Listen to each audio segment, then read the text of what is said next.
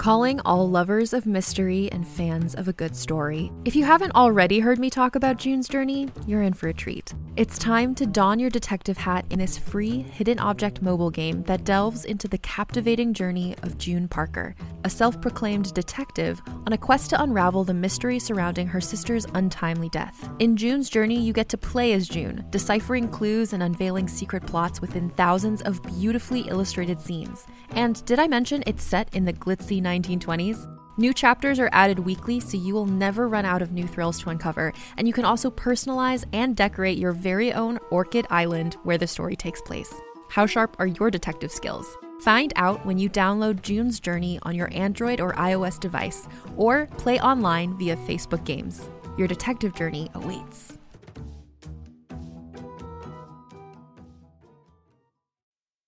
Peace, this is Christie Zee. You're listening to Rebel Radio with Josh Levine. What's up? This is Rebel Radio. What up? What up? This is DJ Newmark. This is Peanut Butter Wolf. It's your boy. It's okay. Keep checking out Rebel Radio. Rebel Radio. This is Rebel Radio. We're in the place right here. Rebel Radio is going down. Would you say Rebel Radio? Oh, wait. Let's do it again. Rebel Radio. What's up, Rebels? Welcome back to Rebel Radio, the weekly show where I bring you the rebels who are shaping our culture. I'm your host, Josh Levine. My guest this week is Christie Zee. I've known Christie for many, many years. She is a multi-talented, multifaceted entrepreneur. She's responsible for the Tools of War newsletter, which for a long time brought us news and happenings related to old school hip hop. She's also a publicist to a lot of the old school DJs and artists. She also organizes the Crotona Park Jams, kind of bringing that old school, the origins of hip hop into our current time. And lastly, she's the CEO of DMC USA, organizing battles of some of the world's best DJs all over the world. She's got some great stories. Really, the lessons from her is about going for it without necessarily the experience to slow you down. Just stepping up and making it happen. I love some of those stories, how she's done that. She's also gives us a little bit of insight into how she's innovating the concept of DJ battles for the 21st century, and as well as how she sells people on her vision, sometimes enforcing her vision, and when to be maybe a little more heavy-handed and when to be a little more laid back.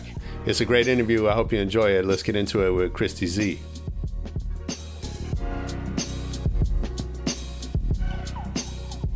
Well, thanks for doing this. I'm excited to talk to you. It's like I said, it's been a while, and I've been admiring your career for a long time. So I'm excited to dig into some details with you. Oh, I admire what you've been doing too. Like I was really excited to be invited to be interviewed. Yeah, right on. Well, thanks again. So I want to get into your history and the things you've seen and learned along the way. But I always like to start at the beginning. So do you remember the first record you ever bought for yourself? I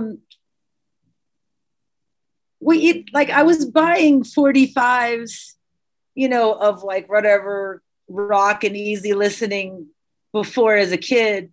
Mm-hmm. So I don't remember which I bought for myself first, but my first 12-inch was probably Planet Rock or Renegades of Funk. Sure. From the local mall. Yeah, of course. That's when you used to go to the mall and get your records. It was amazing. Amazing. I missed that. Yeah, there's something to be said for that whole process of trying to find music and get it before it was sold out, and be the first one on your crew or your block to have it and all that stuff. Well, we weren't that down, so it was just me and my girlfriend Rhonda buying records that we wanted to listen to. We just didn't realize that other girls weren't really buying 12 inches or pursuing hip hop as actively as we were. We had no idea what other girls were doing. Sure. I wonder if we were just the strange ones at National Record Mart too. Like, what's up with these two girls always in the hip hop section? was there a time when you realized, I mean, you must have been at the jams and, you know, it's mostly guys. But was there a moment when you sort of realized that, you know, that made you different?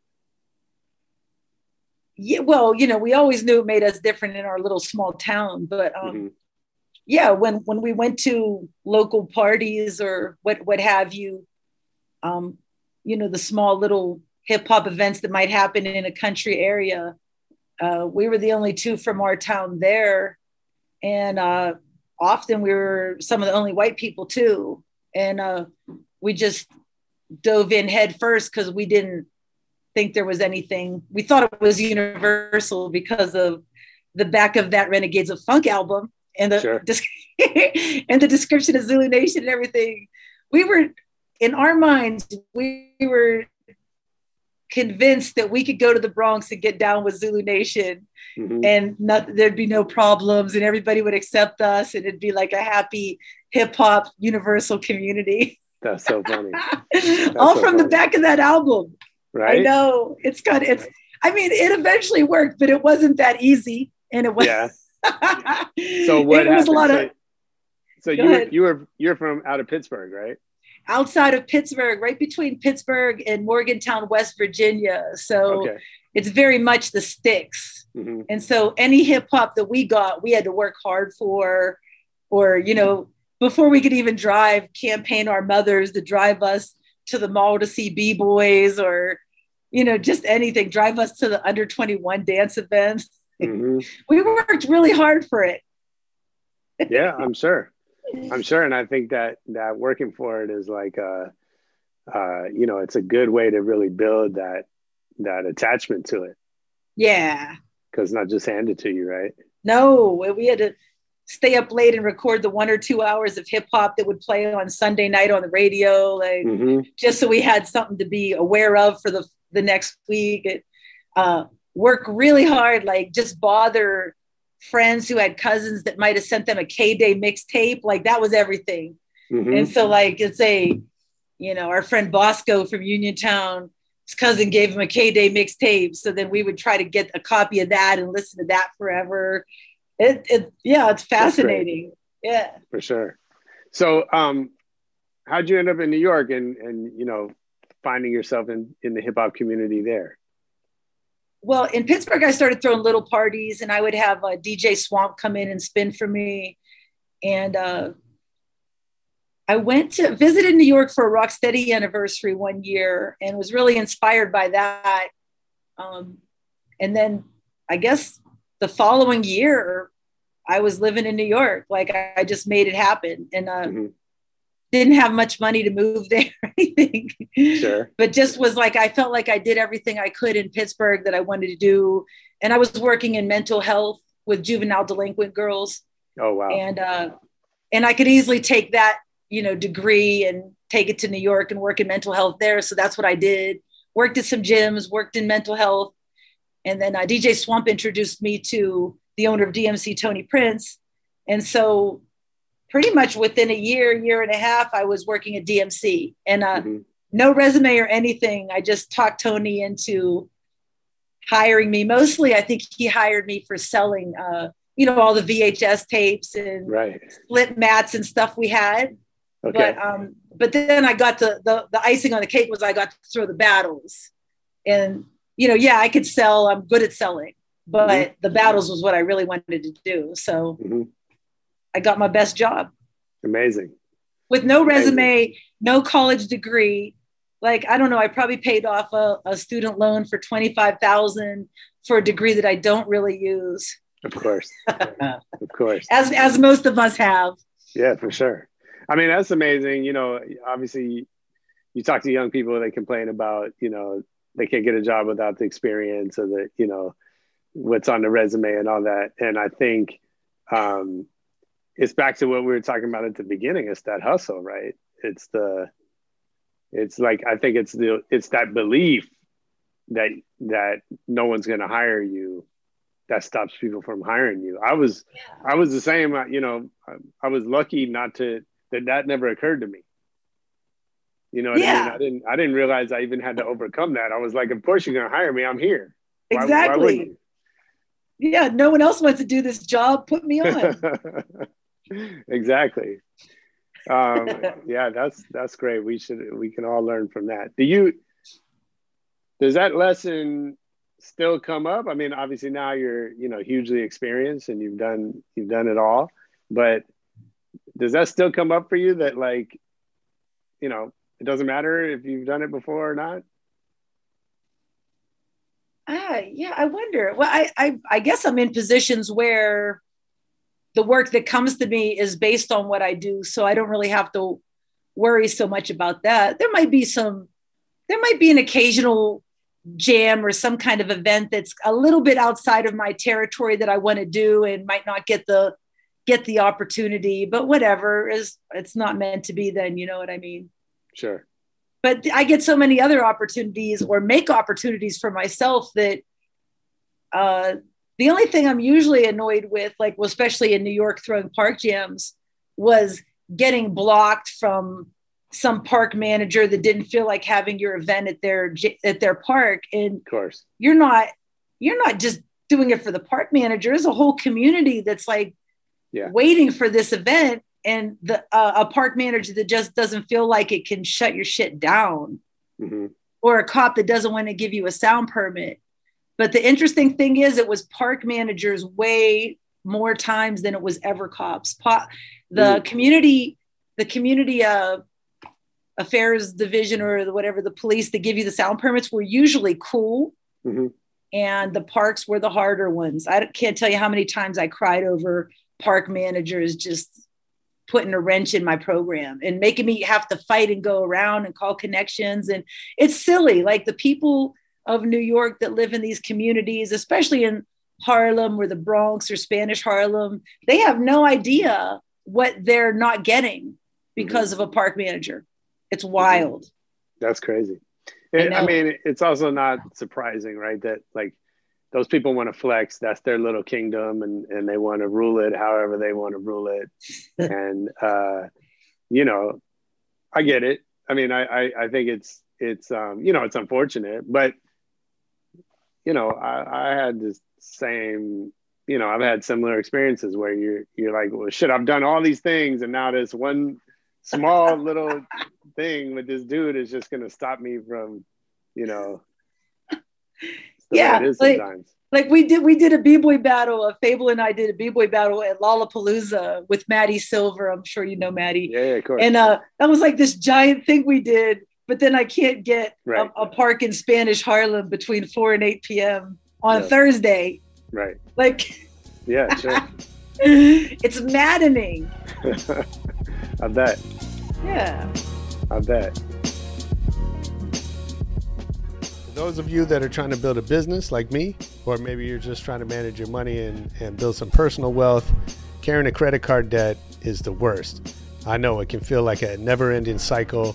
I learned that the hard way when I was young, had to dig my way out, and I told myself never again. I know a lot of people are facing hardship from the last year of COVID, and so Upstart is there to help you regain your footing and get things back on track. Upstart's a fast and easy way to pay off your debt with a personal loan. It's all online. You don't have to leave the house, put on a mask, go sit there face to face with a lender, blah, blah, blah. Upstart considers your income and current employment to find you a smart rate for your loan. It's 5 minutes online, rate check. You can see your rate up front, anywhere from $1,000 to $50,000, and you can receive funds as fast as one business day after accepting your loan. Find out how Upstart can lower your monthly payments today when you go to upstart.com/rebelradio. That's upstart.com/rebelradio. Don't forget to use our URL to let them know we sent you. Loan amounts will be determined based on your credit, income, and certain other information provided in your loan application. Go to upstart.com/rebelradio. Do it now.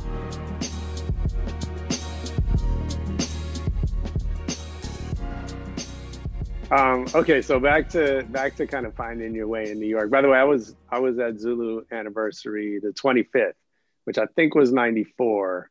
If I remember correctly. Me and Raymond went out there. And that was when, I was already deep into hip hop and my career in hip hop, but that experience changed my life again, to just be there in the Armory, you know, in the park, you know, seeing, you know, that was the closest I ever got to those jams in the Bronx or whatever that, you know, I was too young for. I was out here in the wrong part of the country.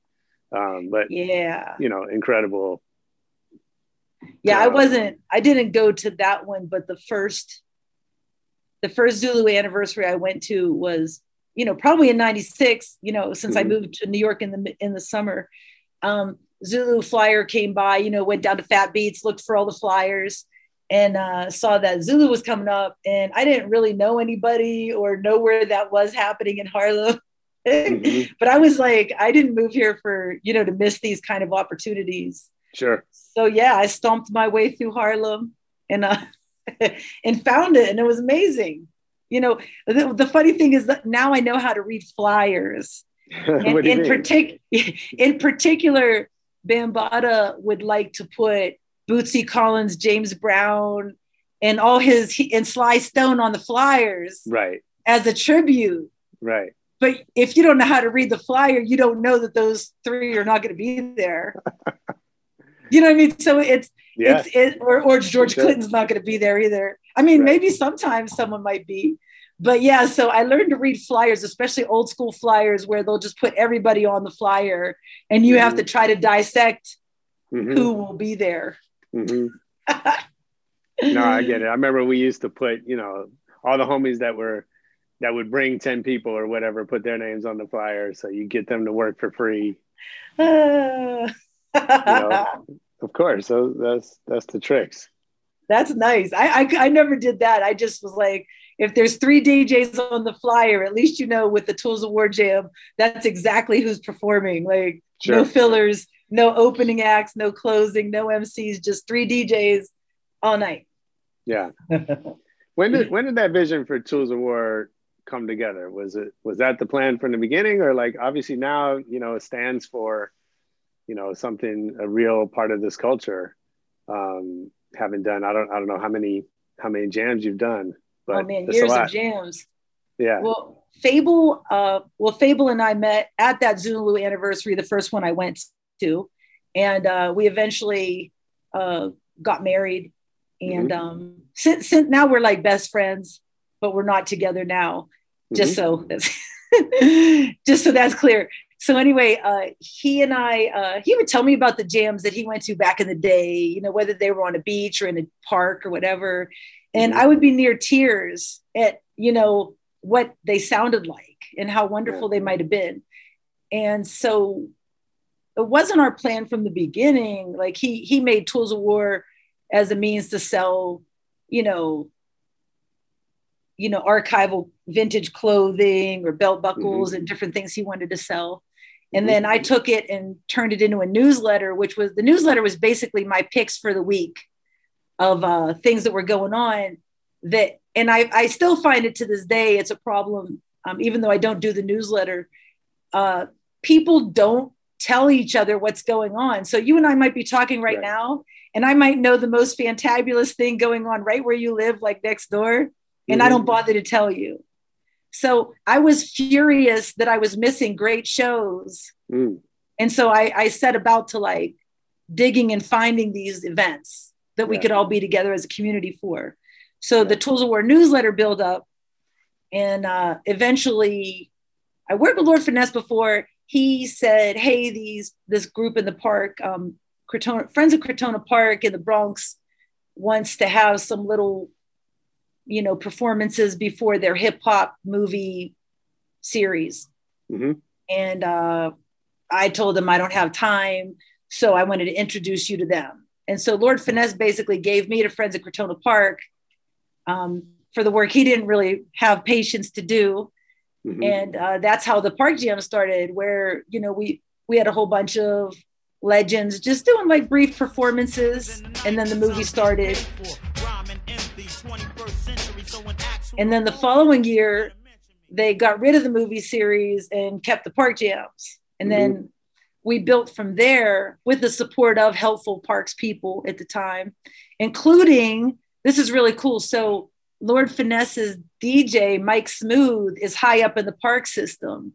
And at that time, he was at Crotona Park. And he was so super helpful and has been my mentor ever since for park events and getting through the red tape. So yeah, there's hip hop heads within the system too that could be very helpful. So yeah, we stayed doing Crotona Park from 2003 on, and probably till about 2019, I think was our last jam. And then we expanded, like sometimes we would do Queens at the invitation of the parks commissioner. Like she was really supportive, Dorothy Lewandowski. But then you'll find another park commissioner that will shut you down, you know? Mm-hmm. So Dorothy would invite us out to Queens, roll out the red carpet for us. But then in the Bronx and Harlem, we'd still be struggling and, you know, fighting for our right to party. Sure. So, yeah. And we did Digger's Delight in Harlem at St. Nicholas Park, where only the DJs could not play anything familiar whatsoever or recognizable. They had to pull out the rarest, diggingest stuff they had. And if you played a classic party rocking set, like a crowd pleasing set, I would be so furious. Like I couldn't even understand why DJs wouldn't like follow the direction. And some DJs get weird, like, well, I'm losing the crowd. And I'm like, we're dictating what the audience is going to be here. Like there's no money to be made at a park jam. So it doesn't matter if the crowd leaves, like the right people will come. And eventually you'd have like a crowd full of like Lord Finesse, Large Pro, Biz, any who's who that came in and they wanted to hear what everybody else was digging so that when they spun, they'd be ready, you know? And so Crotona Park Jams was the classic party rockin', only legends on the lineup,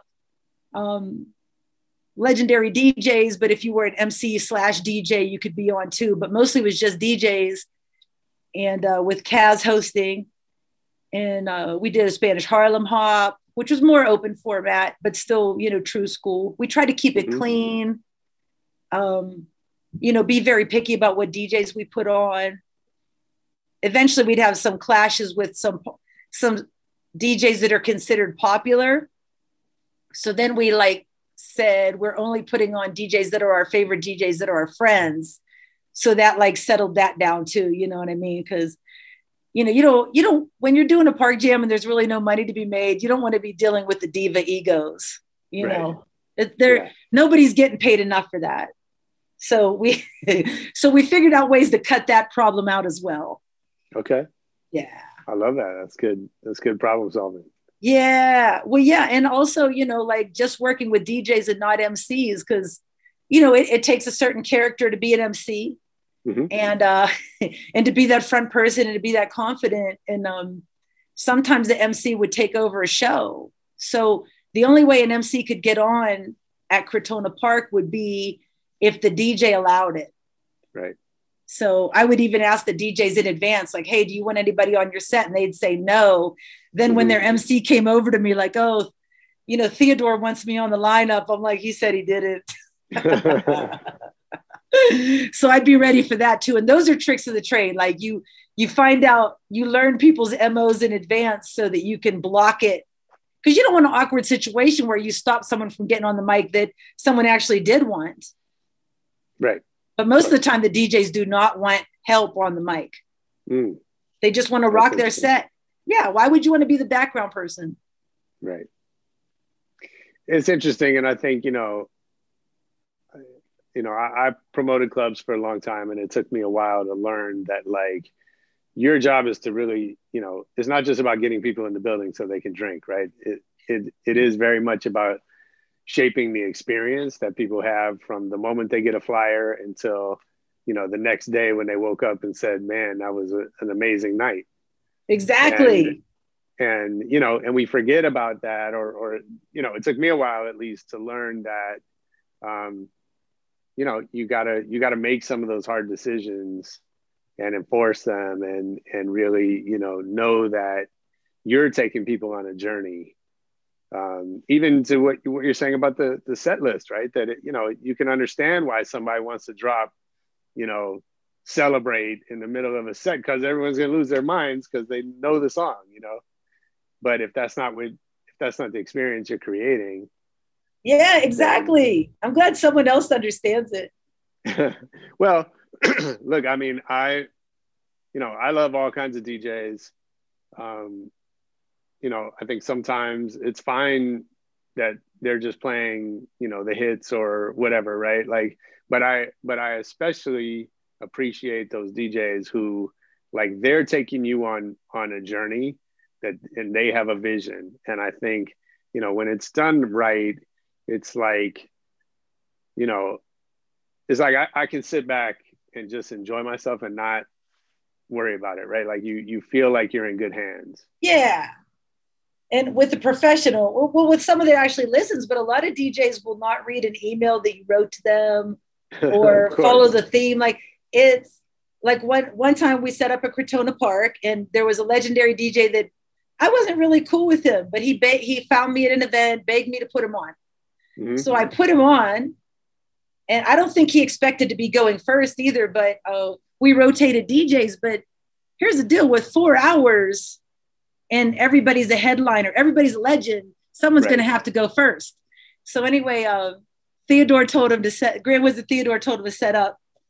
And he was like, but nobody's here yet. And Theodore's like, don't worry, you know, because people just come out of anywhere. Like, maybe they're waiting in cars. I don't know. But just like all of a sudden, whoosh, there's a giant audience.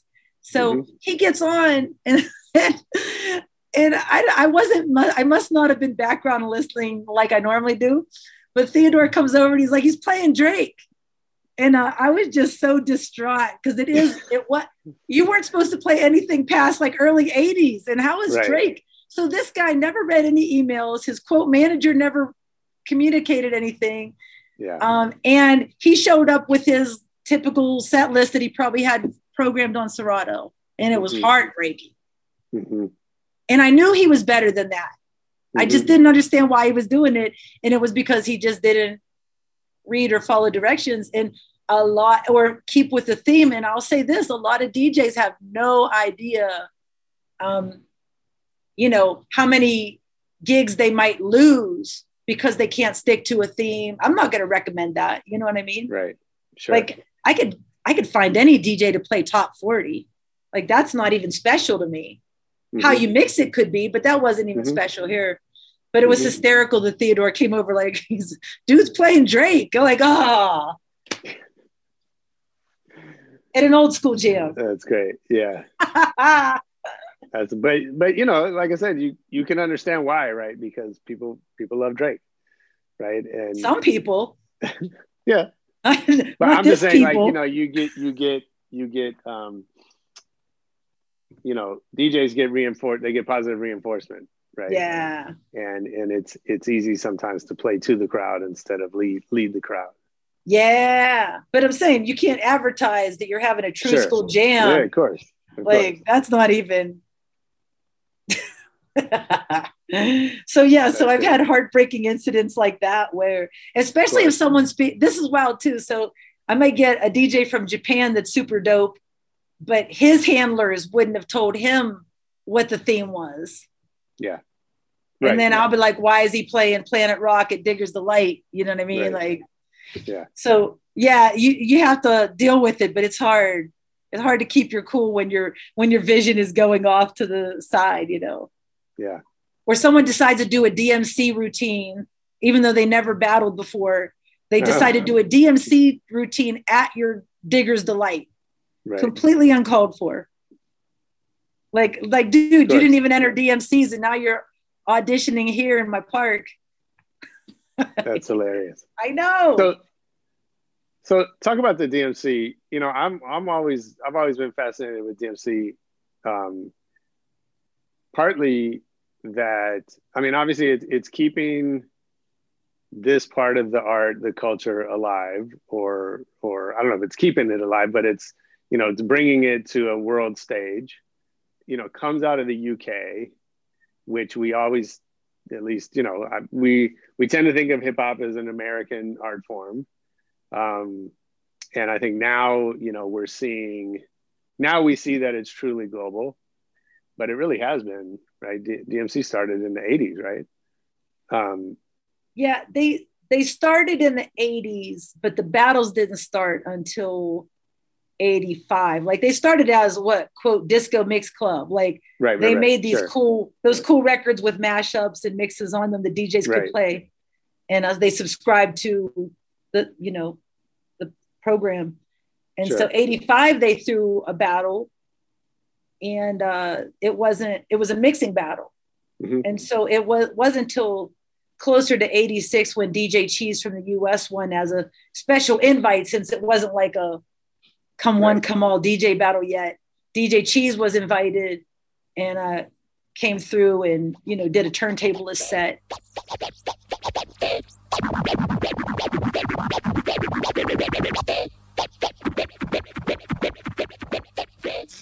And that set the stage for where DMC would go.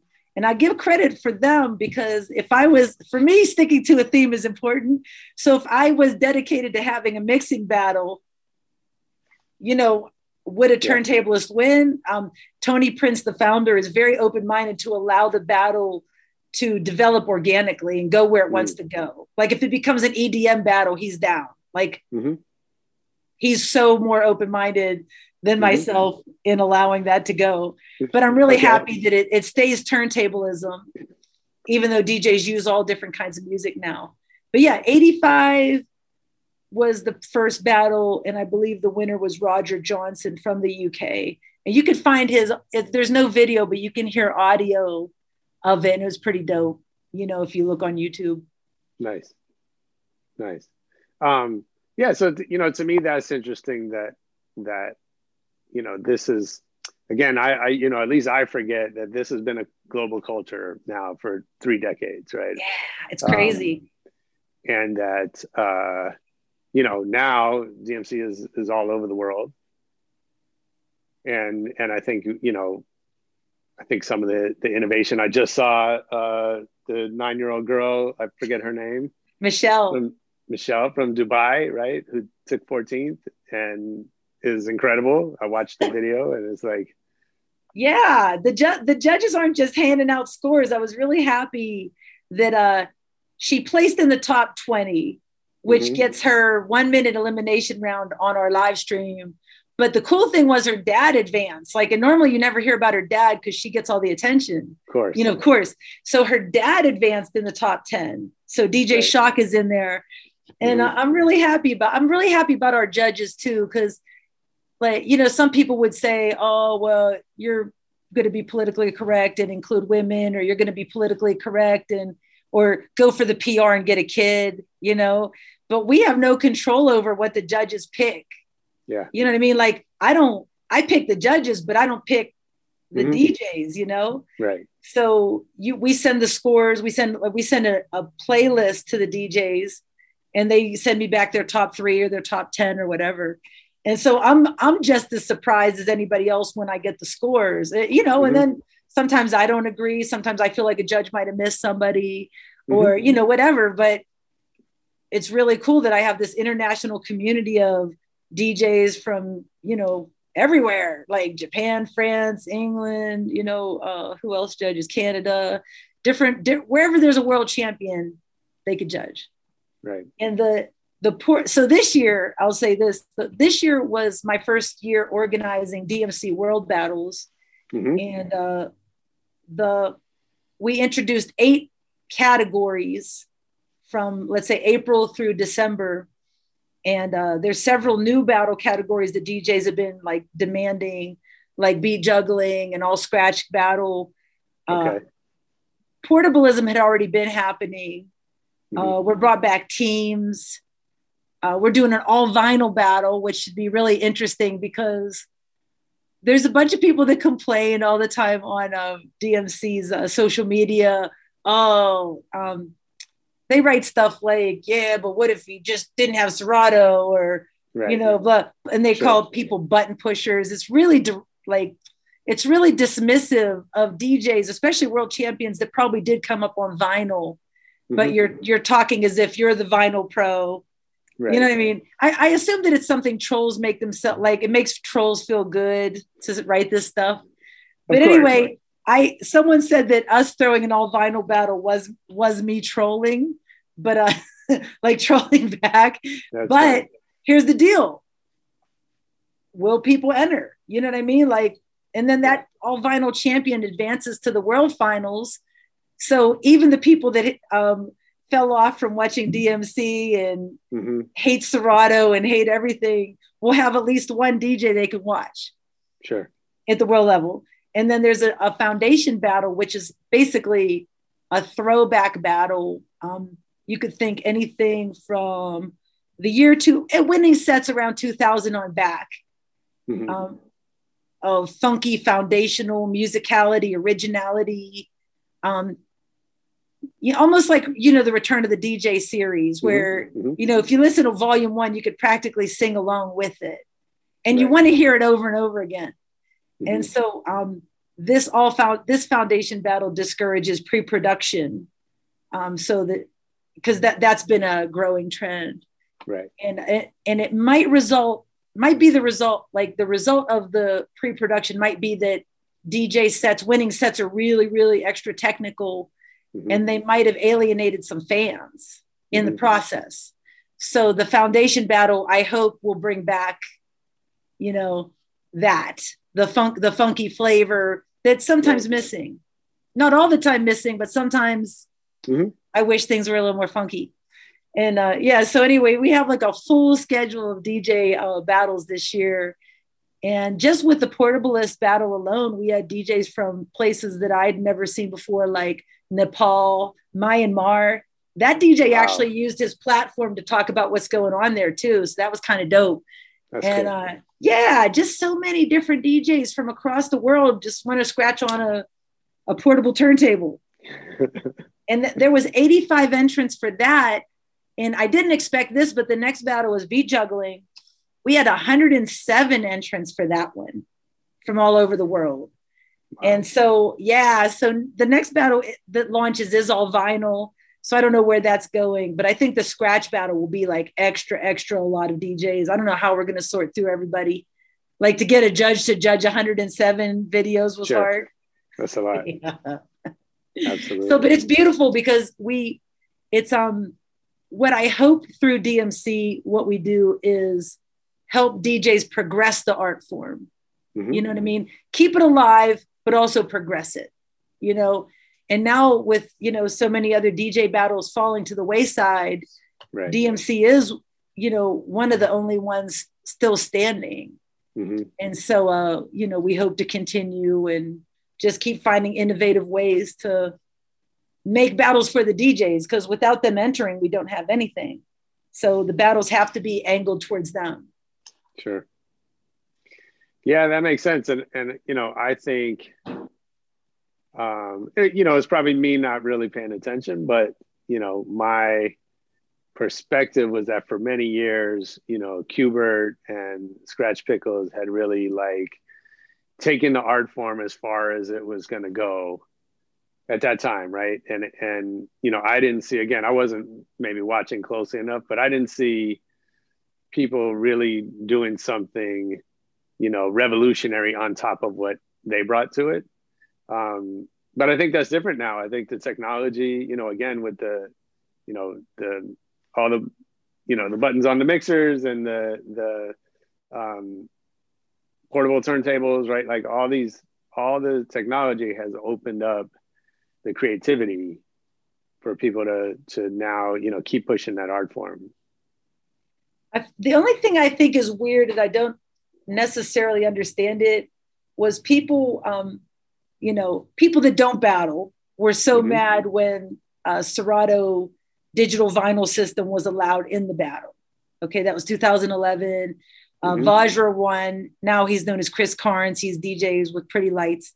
Yep. And so Chris won, and no one was really mad at his set, and no one called him a button push or anything. Like, they liked everything about his set, but they still hated that Serato was allowed. And the funny thing since is that when, I throw battles with all the movie, with all the clips from movies you could use, all the sayings, all the excellent things you can grab and put in your program. I'm just shocked that with all the music available and everything, the DJs don't seem to really be taking advantage of what the DVS allows. You know what I mean? Like There's a million great disses that DJs aren't using. Like, there's a million songs that DJs aren't messing with. Like, it's so interesting to me why, but I guess to each his own or her own, you know. Yeah, and I think, look, I get, you know, people we're resistant to change, right? And I know how many DJs, you know, didn't like CDs, didn't like Serato, that now, you know, love it and you know, rely on it and couldn't, you know, wouldn't want to go back. No, they don't want to carry those crates. No, absolutely.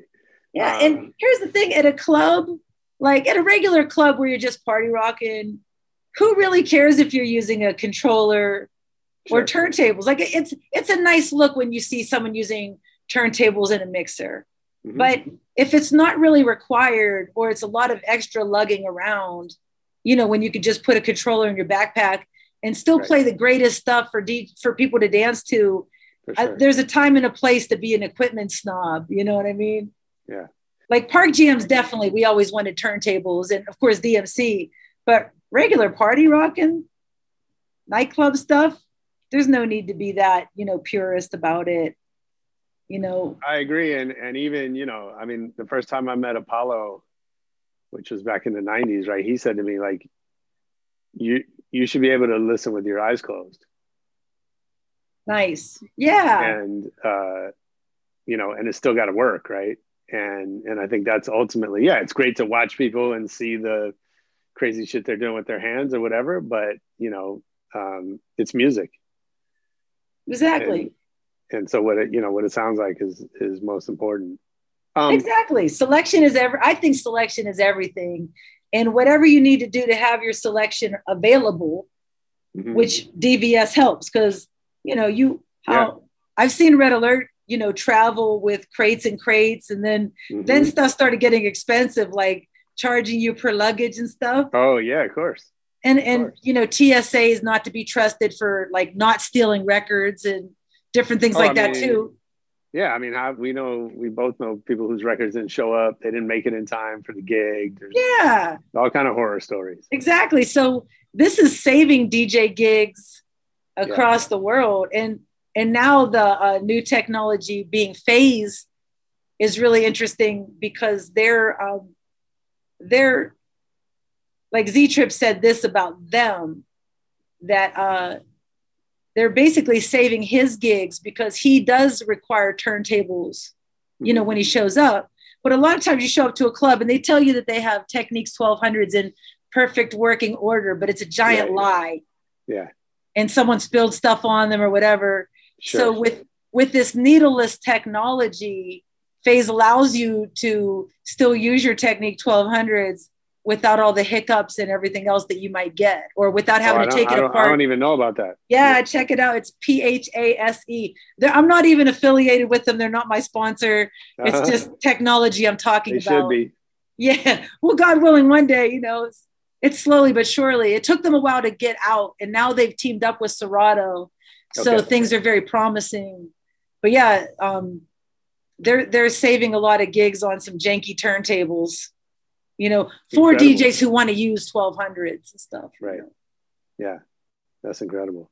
How did you talked about Tony being, you know, pretty flexible, and I think we get from you that you're much more focused. So tell me about like when you got involved in DMC USA and sort of started to develop your vision, and then how do you work with Tony to sort of make his vision work and make yours work? And how's that relationship work? Well, I first worked with him from 98 through 2000 as an employee of DMC. And we had an office in New York, you know, right by the Flatiron building. And then I left for a while and came back in 2008. And with 2008 on, I was the DMC branch manager with no office, no, you know, just kind of a fixer-upper. Yeah. And so in the late 90s, it was more challenging with Tony because he had his vision, I had my vision. He made a mixing battle, you know, Whereas my aim was to try to, keep it more hip hop oriented. Turntablist, yeah. Yeah. And so, but since that time, like after I left DMC for a little bit, I did the Allies All-Star Beatdown. I did Zulu battles. I did a vinyl combat battle with Shore Rain and Serato. Like I can make up battles. I have a ton of themes. Mm-hmm. So I did that. But 2008, taking DMC back and having control of what I did with DMC USA was good. And then Tony more relying on me like a consultant, you know what I mean? So I had more say in what was going to happen, to the point where it's, in late 2020, he, asked me, I guess maybe in January, he saw the productions we did for DMC last year online. Like they were like full TV shows with Qbert Scratchy Seal hosting and different things. We had commercials, we had showcases, even people who didn't follow DJ battles enjoyed it. That's so great. he saw our production and wanted that for this year. And and so from everything from major sponsors on down, I have like a lot of say, and my opinion is respected. And even convincing them to add this many battles on, because, a lot of people did have cold feet about that. We're like, oh, I don't know if it's going to work, and how many people really want to, enter a portablist battle or be juggling battles. So like, I'm really happy that it was even more than I thought. Yeah. And the sponsors, we have Pioneer DJ, we have Rain, we have Techniques, we have Virtual DJ now for the first year. And so it's looking good. It's looking very promising. And I'm so happy that we do have companies that understand what we're doing and the support we get. So, so in Tony's case, I think he's sat back a little bit and let me take the wheel, and he'll just tell me to make lefts and rights, or, curve up ahead if we need to. And he's pretty gangster too. I'm pretty amused. Like the other day, he just made up a new rule. And I was like, that wasn't in the rules. He's like, yeah, but we could make up new stuff. And so he made some new things that were really cool. And so I was like, oh, cool. And it's cool to have a 76 or 77-year-old, you're collaborating with him, and he has great ideas about the battle. Like, what other senior citizens are spending time thinking about the nuances of turntablism? It's fascinating. No, it's incredible. Yeah. I know. And he's been doing it all these years. So it's kind of like you're working with an industry veteran, that was around back in the New Music Seminar days. He knows Tom Silverman. He knows everybody. I think one time when I was at the DMC office and we were like answering phones in 98, 99, 2000, David Geffen called for him. And I was like, it's probably the most popular person I've ever spoken to on the phone that didn't call for me, Right. Yeah. And I'm like, great. Tony's a baller. Like he's well connected. It's interesting. On top of, and then on Saturdays, I'll listen to his radio show on his radio station, and he'll play like Elvis and oldies and stuff. And you get to actually hear, like, I didn't listen to Alan Freed back, I wasn't alive. But it's really fascinating to hear like an original pirate radio DJ that like spun on that ship, that England tried to sink. Like to actually hear how they played and how they hosted and how they like to sing over songs and make little catchphrases. Like it's all connected, like from the 50s DJs all the way up. It's fascinating to hear the approach and the fact that they'll play a whole song, which you don't really hear now in our generation. You'd be lucky if you heard two verses. Right. Yeah. So I'm absolutely learning. For sure. So what is working with him, or that? What have you learned about when to fight for something and when not to? There was times where I'm like, he doesn't know this, so this will be the first time. Hopefully he hasn't watched the interview. But there was a time in the late 90s where someone had the idea to add more categories that another battle was doing. And, that battle was also in the US, and I respected them, and I didn't want us to look like we were biting.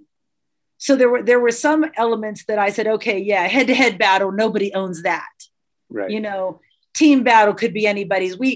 DMC was actually having team battles before teams were allowed. So like Qbert, Mike, and Apollo was a team that and I wasn't there at the time running DMC, but if I was a DJ from another country that had to battle those guys, like it's terribly unfair. Of course. to have to battle Qbert and Mike and Apollo as a team. Like, so DMC like said, okay, you know, allegedly they said, oh, you guys can enter again, but as solos, not as a team. Mm-hmm. And that led to the whole DMC banned, you know, them from competing because they were so good. And, you know, the rumor went that way. Yeah. And I asked Tony about that. I was like, why would you ban them from competing? He's like, and he didn't even know about the rumor. He's like, I never banned them. Yeah.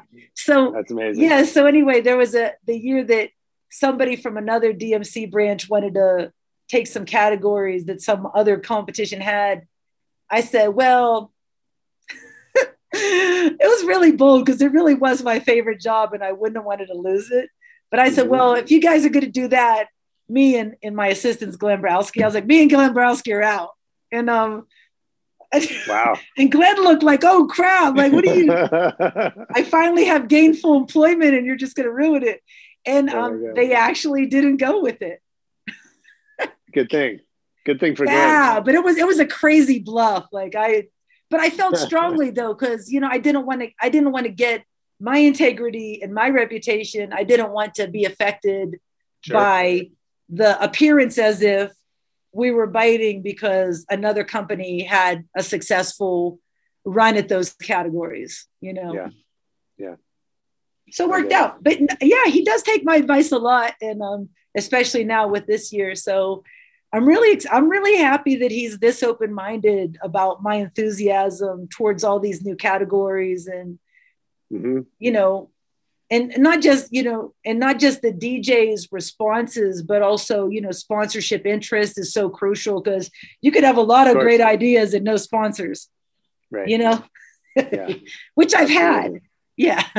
I'll do things without sponsors. Like for the park jams, there wasn't like anybody was trying to market in the Bronx. You know what I mean? Like that, the demographic, that's not happening with like your major companies like that are based in Japan or wherever. So what I did was a trade and I'd say, okay, Rain, you give me 4 sets of something worth $500 each of gear. And then I pass that on to the DJ who spins for me. They get one $500 chunk of gear. It could be like short needles and microphones or whatever it is. The DJ gets that in return for their set. So that's why also it's more important that they go with the theme is I'm actually paying you in gear, you know, and in mixers and in speakers and everything for you to do this. This isn't, you know, when do you get paid $500 for a 1 hour set? You know, not often. Yeah. Sure. Yeah. Especially when there's no money to be made at the door or anything. So that's what I did to return the favor to the DJs who took their time. So that was, I hope, and then that goes along with Tools of War, which is giving all the tools you need to DJ or all the tools you need to battle, putting them in your hands. So it kind of went in keeping with our theme. Yeah, that's great. That's great. Thinking about that, you know, obviously, you know, hip hop in the commercial sense is such big business. And, you know, so much of it is about getting rich. And so, you know, for youngsters that are coming up in the culture today, what do you see that's attracting young people to the underground? It really might be their parents first, you know, their parents' love of it. Yeah. You know, since you and I probably didn't grow up with hip hop parents, like some kids are now, you know, of course, like your parents are like, here, let me put you on to Needle to the Groove. And here's Mantronics, you know, like no one's doing that for us. No. So these kids have access to all this music and all this backstory that we didn't. And, you know, some kids might love it. And, you know, especially with something dynamic like b-boying, b-girling, that's an easy one. Kids can fall all over the place and not get hurt, sure. Yeah. And so DJ is a little more technical since you have to have all this gear to start, you know what I mean? Mm-hmm. So that's more challenging, and most parents aren't going to buy. Although less now. I mean, you mentioned virtual DJ, so my son, we have our 1200s in the living room, but he's got virtual DJ on his computer, and he can just mess around and do remixes, and it's amazing. Exactly, and virtual DJ is like working with Qbert now. Like, they have programs that might possibly appeal to the battle DJ now as well. So I've heard a lot of good things, just virtual DJ being a gateway drug for kids. Incredible. Yeah. It's amazing. So they could do stuff off their phone, but most parents will wait till their kid is like, let's say little Michelle.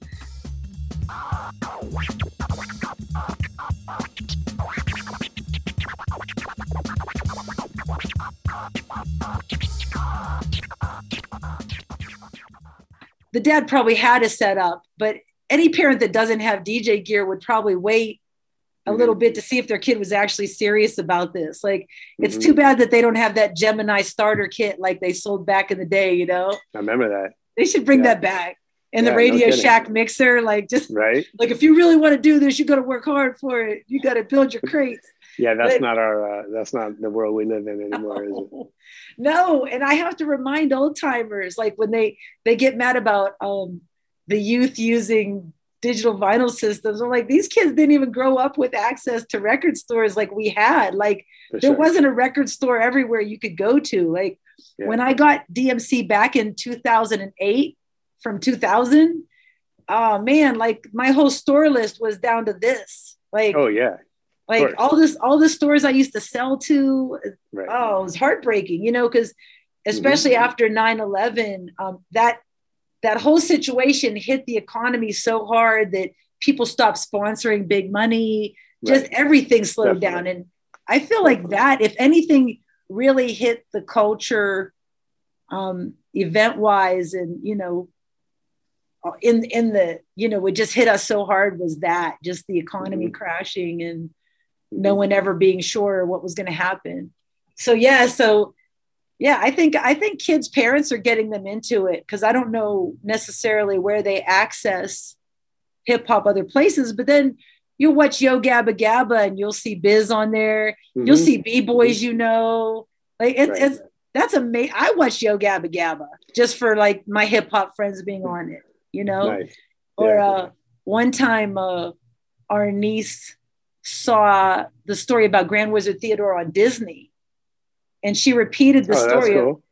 She was like, Grand Wizard Theodore invented the scratch in 1975 when he was only 12 or so. And I was like, look at little Jasmine saying this, So those little things, and I can't say what it is yet, but there's a really cool thing happening for the inventor of the scratch, Grand Wizard Theodore, that will also cement him in the minds of kids. So there's cool things happening because people like you and I are in places to make those things happen now. Yeah.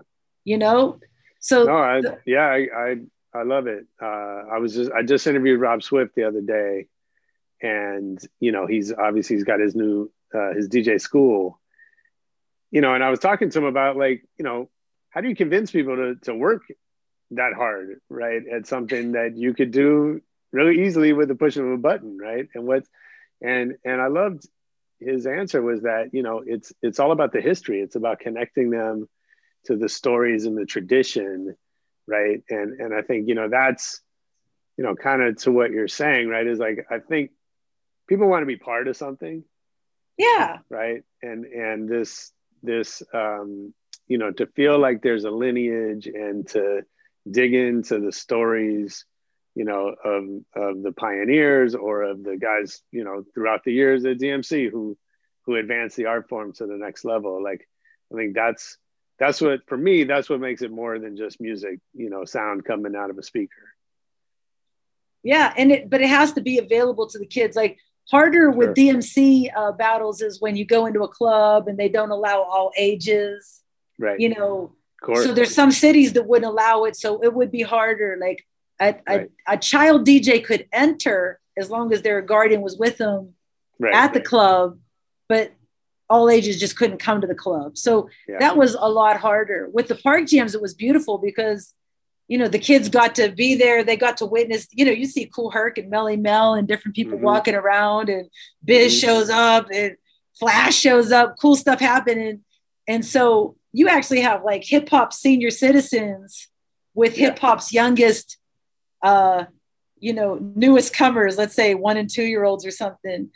And the kids get to see B-boys and B-girls and different other things, and they get inspired. So inevitably someone's little child will be trying to do some B-boy moves that they saw at the park. And all that is so crucial. That's why, like, now that God willing, we're putting the pandemic behind us and things are getting safer, it's so important to have actual live events where the community can get together, but especially where the youth can witness hip hop. Like, we did something here in Denver with Lord Finesse DJing, and OC came along just as a surprise. Nice. And people who bought, it wasn't a popular party because I think Denver missed a lot of hip hop. Yeah, it's maddening. Like, people were like, who's Lord Finesse? It's heartbreaking, you know, like, but we had a real, we had a really dope mountains. Yeah, we had a really dope party though. Asia One showed up and all kind of, you know, Ivan and different people were breaking, and Lord Finesse was there, and OC got on the mic because Lord Finesse had like some, like he was just getting over a cough or a cold or something. So it was actually like one of my favorite hip hop moments since I've been here of events I've done. And some people came up and they were like, wait, you know, probably like 21 or something. They were like, oh my God, you have to keep doing this. Like, I've never witnessed this before. Yeah. You know, and that's everything right there. That's so cool. In giving that, like, or when we saw people come to the Bronx, you know, the group, they're from France, from Marseille, called I Am. They're like, so anyway, one of the first years of Crotona Park, the park manager got, I forget what the name of the sponsor was, and they're a French company. And that's when park managers are really helpful, when they get sponsors. And the company wanted to bring in I Am. And so they brought I Am to the Bronx, and the people who were with them just broke down in tears. Like, they couldn't believe that there was Melly Mel. They were in the Bronx. They were like, you know, all the energy is there. And so when people break down and cry at the park jams, or even if I do, that's what it's all about. You know what I mean? Like, I'm creating what I missed. Really, essentially, that's my private party that you're welcome to come to. But this is my lineup of Bambaataa, Jazzy J, and Red Alert was one of my favorites. Another time, Cash Money. And these are the things you do for yourself too, and you don't see it coming. But Cash Money was DJing at the park, and I just felt, I was like pacing.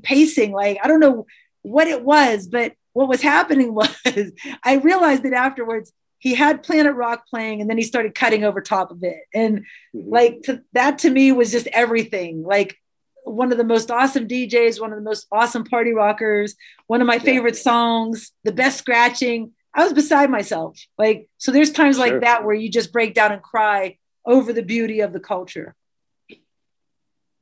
That's brilliant. Yeah. So, as you said, we're hopefully coming out of this pandemic. Tell me about, you know, what's the future look like for you, for Tools of War, for DMC? What are you excited about if you look to the next year ahead?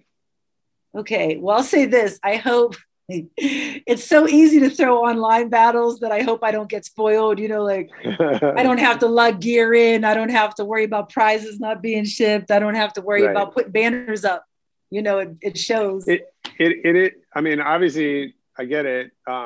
It also, I would assume it's harder to make an engaging experience for people to watch. Yeah, well, and I think that my team, Antrix from Battle Ave and I for DMC USA are doing that with the battles.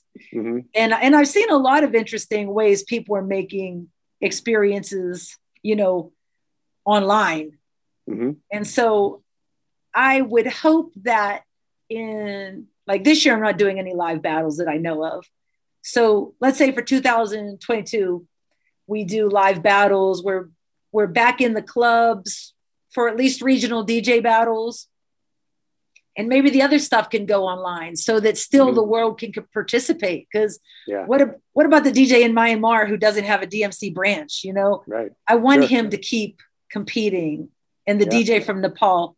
So in that way, I see online and live battles happening, so the community can still get together. For the park jams, I will follow Fable's lead on that. If he wants to do stuff in New York City, you know, I'm either behind him or go there and help, you know, whatever he wants to do. You know, he's been, you know, integral in the park culture longer than I have, you know. Right. And so, you know, and he has great visions and, you know, does a lot of cool stuff.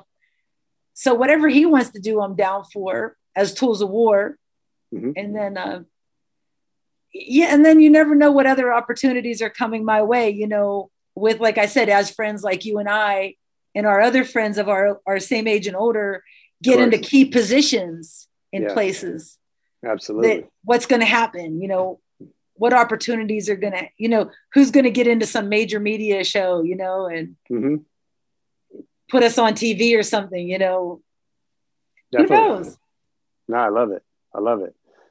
Cool. Well, I got to do a quick lightning round before I let you get back to your life. What hope I didn't your keep you too long. Oh, no, this is great. Okay. I love these stories and so much fun to hear it all. What's your favorite city to visit? It's a cross between, New Orleans and San Francisco.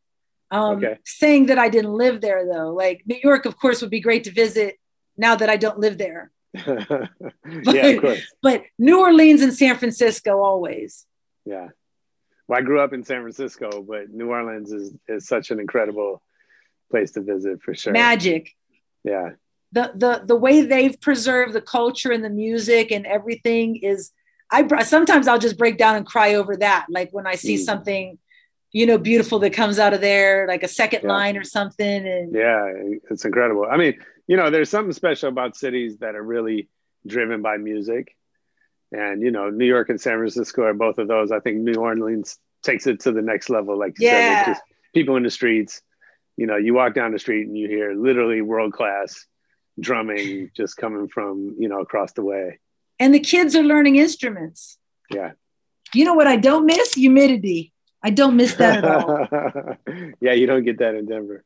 It's amazing. Like, because I thought about like one of the last days I was in New York before I like officially moved here and how sweaty and hot it was and how, you know, especially because I'm Muslim and I have like more clothes on than other people on the street. Right. I was like I had all the linens and silks or whatever light clothes I had. And I was walking really slow so as to not build a sweat. Oh my God. That was madness. That's so funny. It's crazy. It's a whole different program. But then people were like, aren't you hot with all the clothes on? But actually the sun is being blocked.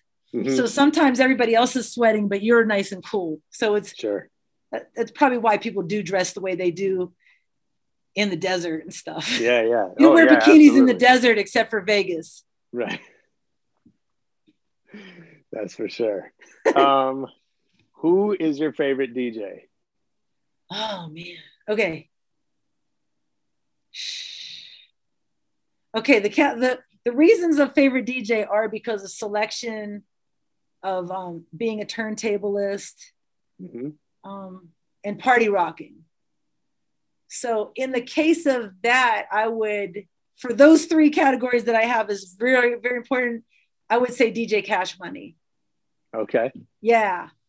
But then otherwise, like for who has the playlist in my head that I never told them about, it would be Jazzy J or Africa Bambaataa. Somehow and Red too, but the Zulu DJs somehow mix everything that I love together. Like it might be Creedence Clearwater or the Stones, like Stevie Wonder, and it won't even be any Stevie Wonder song. It'll be Hey Love, which is my favorite. Like somehow, especially Jazzy, he just can play whatever. And I'm just so happy. That's one of my favorite selectors. Nice. As well as amazing party rocker. Sure. Yeah, those are great. Yeah. All great answers. What's the last great book you read or listened to? All right. I read a lot of weird stuff. I read a lot of Stephen King. Okay. I'm reading him now. Greatest book though, I mean, religiously, of course, the Quran. But I read a lot of books on spirits and different kooky things. Okay. That maybe not everybody else is interested in or reading, but nothing wrong with that. Yeah, but favorite author is usually Stephen King. Oh wait, there was a book. It was not just The Orchardist, but there's a book called, I think it's called Overstory, and it's a story where the trees are the main characters, and you'd have to look up who wrote it. But it's such a beautiful story about how trees are around us, but we like take them for granted, and how they've got these underground root networks. And the stories are based on families that grew up around the tree. Oh, that's cool. And people who are trying to save certain trees. So it's a really heavy, earthy book, just like The Orchardist is too, like about a guy that I don't think he can hear, but he has this apple orchard. It seems very slow moving, like, and it's back in the day, like maybe in the 1800s or early 1900s, but they're really slow moving, peaceful books. And another one called The Story of, I want to say Edward Sawtell, or Sawtell's Dogs, Sawtalles. And it's also another really fat book that's about these dogs that this person eventually bred. And the dogs are their own character, and you know what the dog is thinking too. That's interesting. I find them at thrift stores or wherever, but they're such good books that feel like soulfully nourishing. Like, wow, like I'm so glad I read that long ass book. That's amazing. I haven't read much Stephen King, but I read his memoir called On Writing, which, like, the first half of the book is his life story. And then the second half is him telling you about his philosophy about writing. And it was amazing. He's brilliant. If you follow, like, all of his books I love, especially Salem's Lot is my favorite vampire story.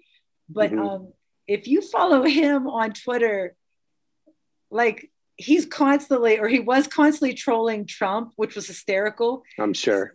So my Twitter feed would be mostly like him and Bette Midler just going in, and it'd be hysterical. So follow him because he's a character. That's hilarious.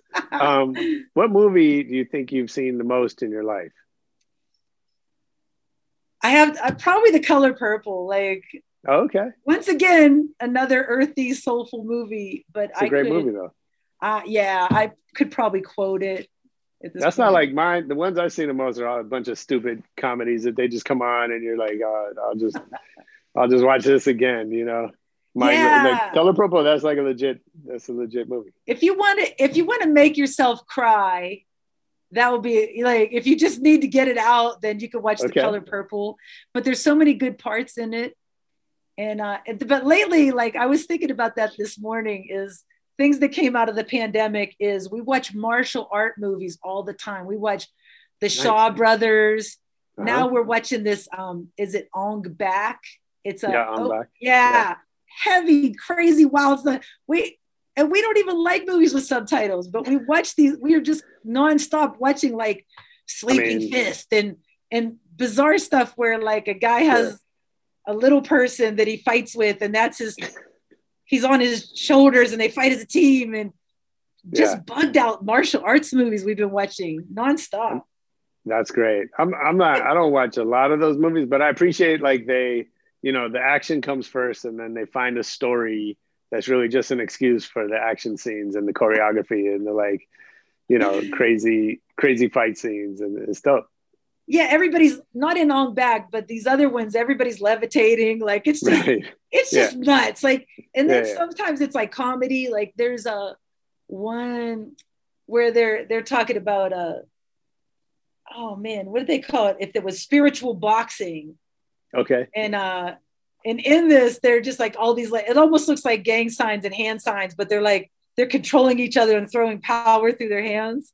So funny. And it's so bugged out. But yeah, it's such a good thing to find these movies when, some content in even English speaking movies are kind of boring lately, Sure. And who knows how we're going to be affected because of the movies that weren't made because it wasn't safe to make them. Yeah, absolutely. Absolutely. Who's somebody you haven't met that you've learned a lot from? Oh man. I guess it could be any author. I can't think of someone off the top right now that would be that person. But it is weird to have like friendships with people that you haven't met yet that you're really cool with, But yeah, I can't. Okay. It would probably be in some other field. It wouldn't be in hip hop. It'd be some weird thing. Well, because everybody in hip hop. Yeah, I maybe it'd be the politicians. Maybe it'd be like people I follow, like Elon or Rashida or Bernie Sanders, who just fight for what's right, regardless of the popular opinion. Like, yeah. And any activist, like I know I've met her before, but Linda Sarsour, Rosa Clemente, like people that just go hard, like that maybe have more bravery and courage than I do to be as out there and to put themselves at, the public opinion and the attacks and stuff. Yeah. But yeah, pretty much, it'd have to be any major activists, that That's are just, great. Yeah, fighting for humanity. Like, it's not about money. It's not about lining your pockets and all the politicians that do that at the sake of humanity, at the sake of their own souls. Like it's pretty scary what's going on. So anybody who's fighting for, the rights, that's it. Nice. Last question. If I worked for you, what's something I would hear you say over and over?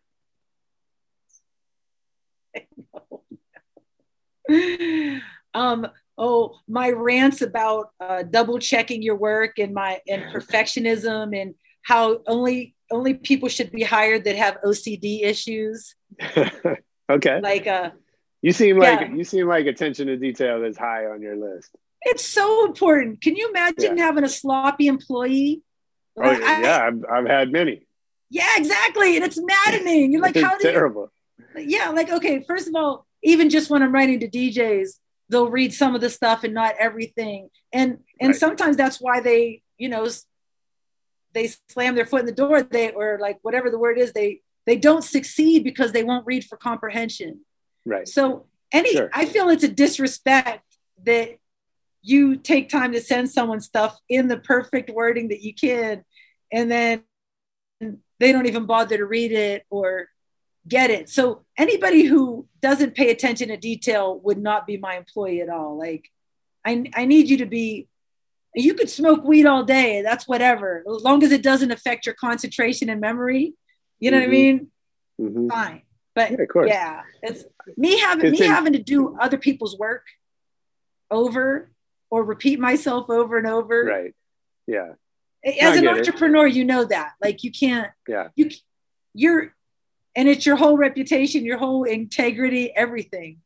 Well, the way I tell people, we have, I have people like they emailed the information to a client and the client didn't read it. Right. And I'm like, well, if it's important enough, then you need to call them and make sure they have that information. You need to like, don't, if all you want to do is point fingers and say you sent it, they didn't read it. Yeah. That's not the job. No. Like the job is to make this thing work.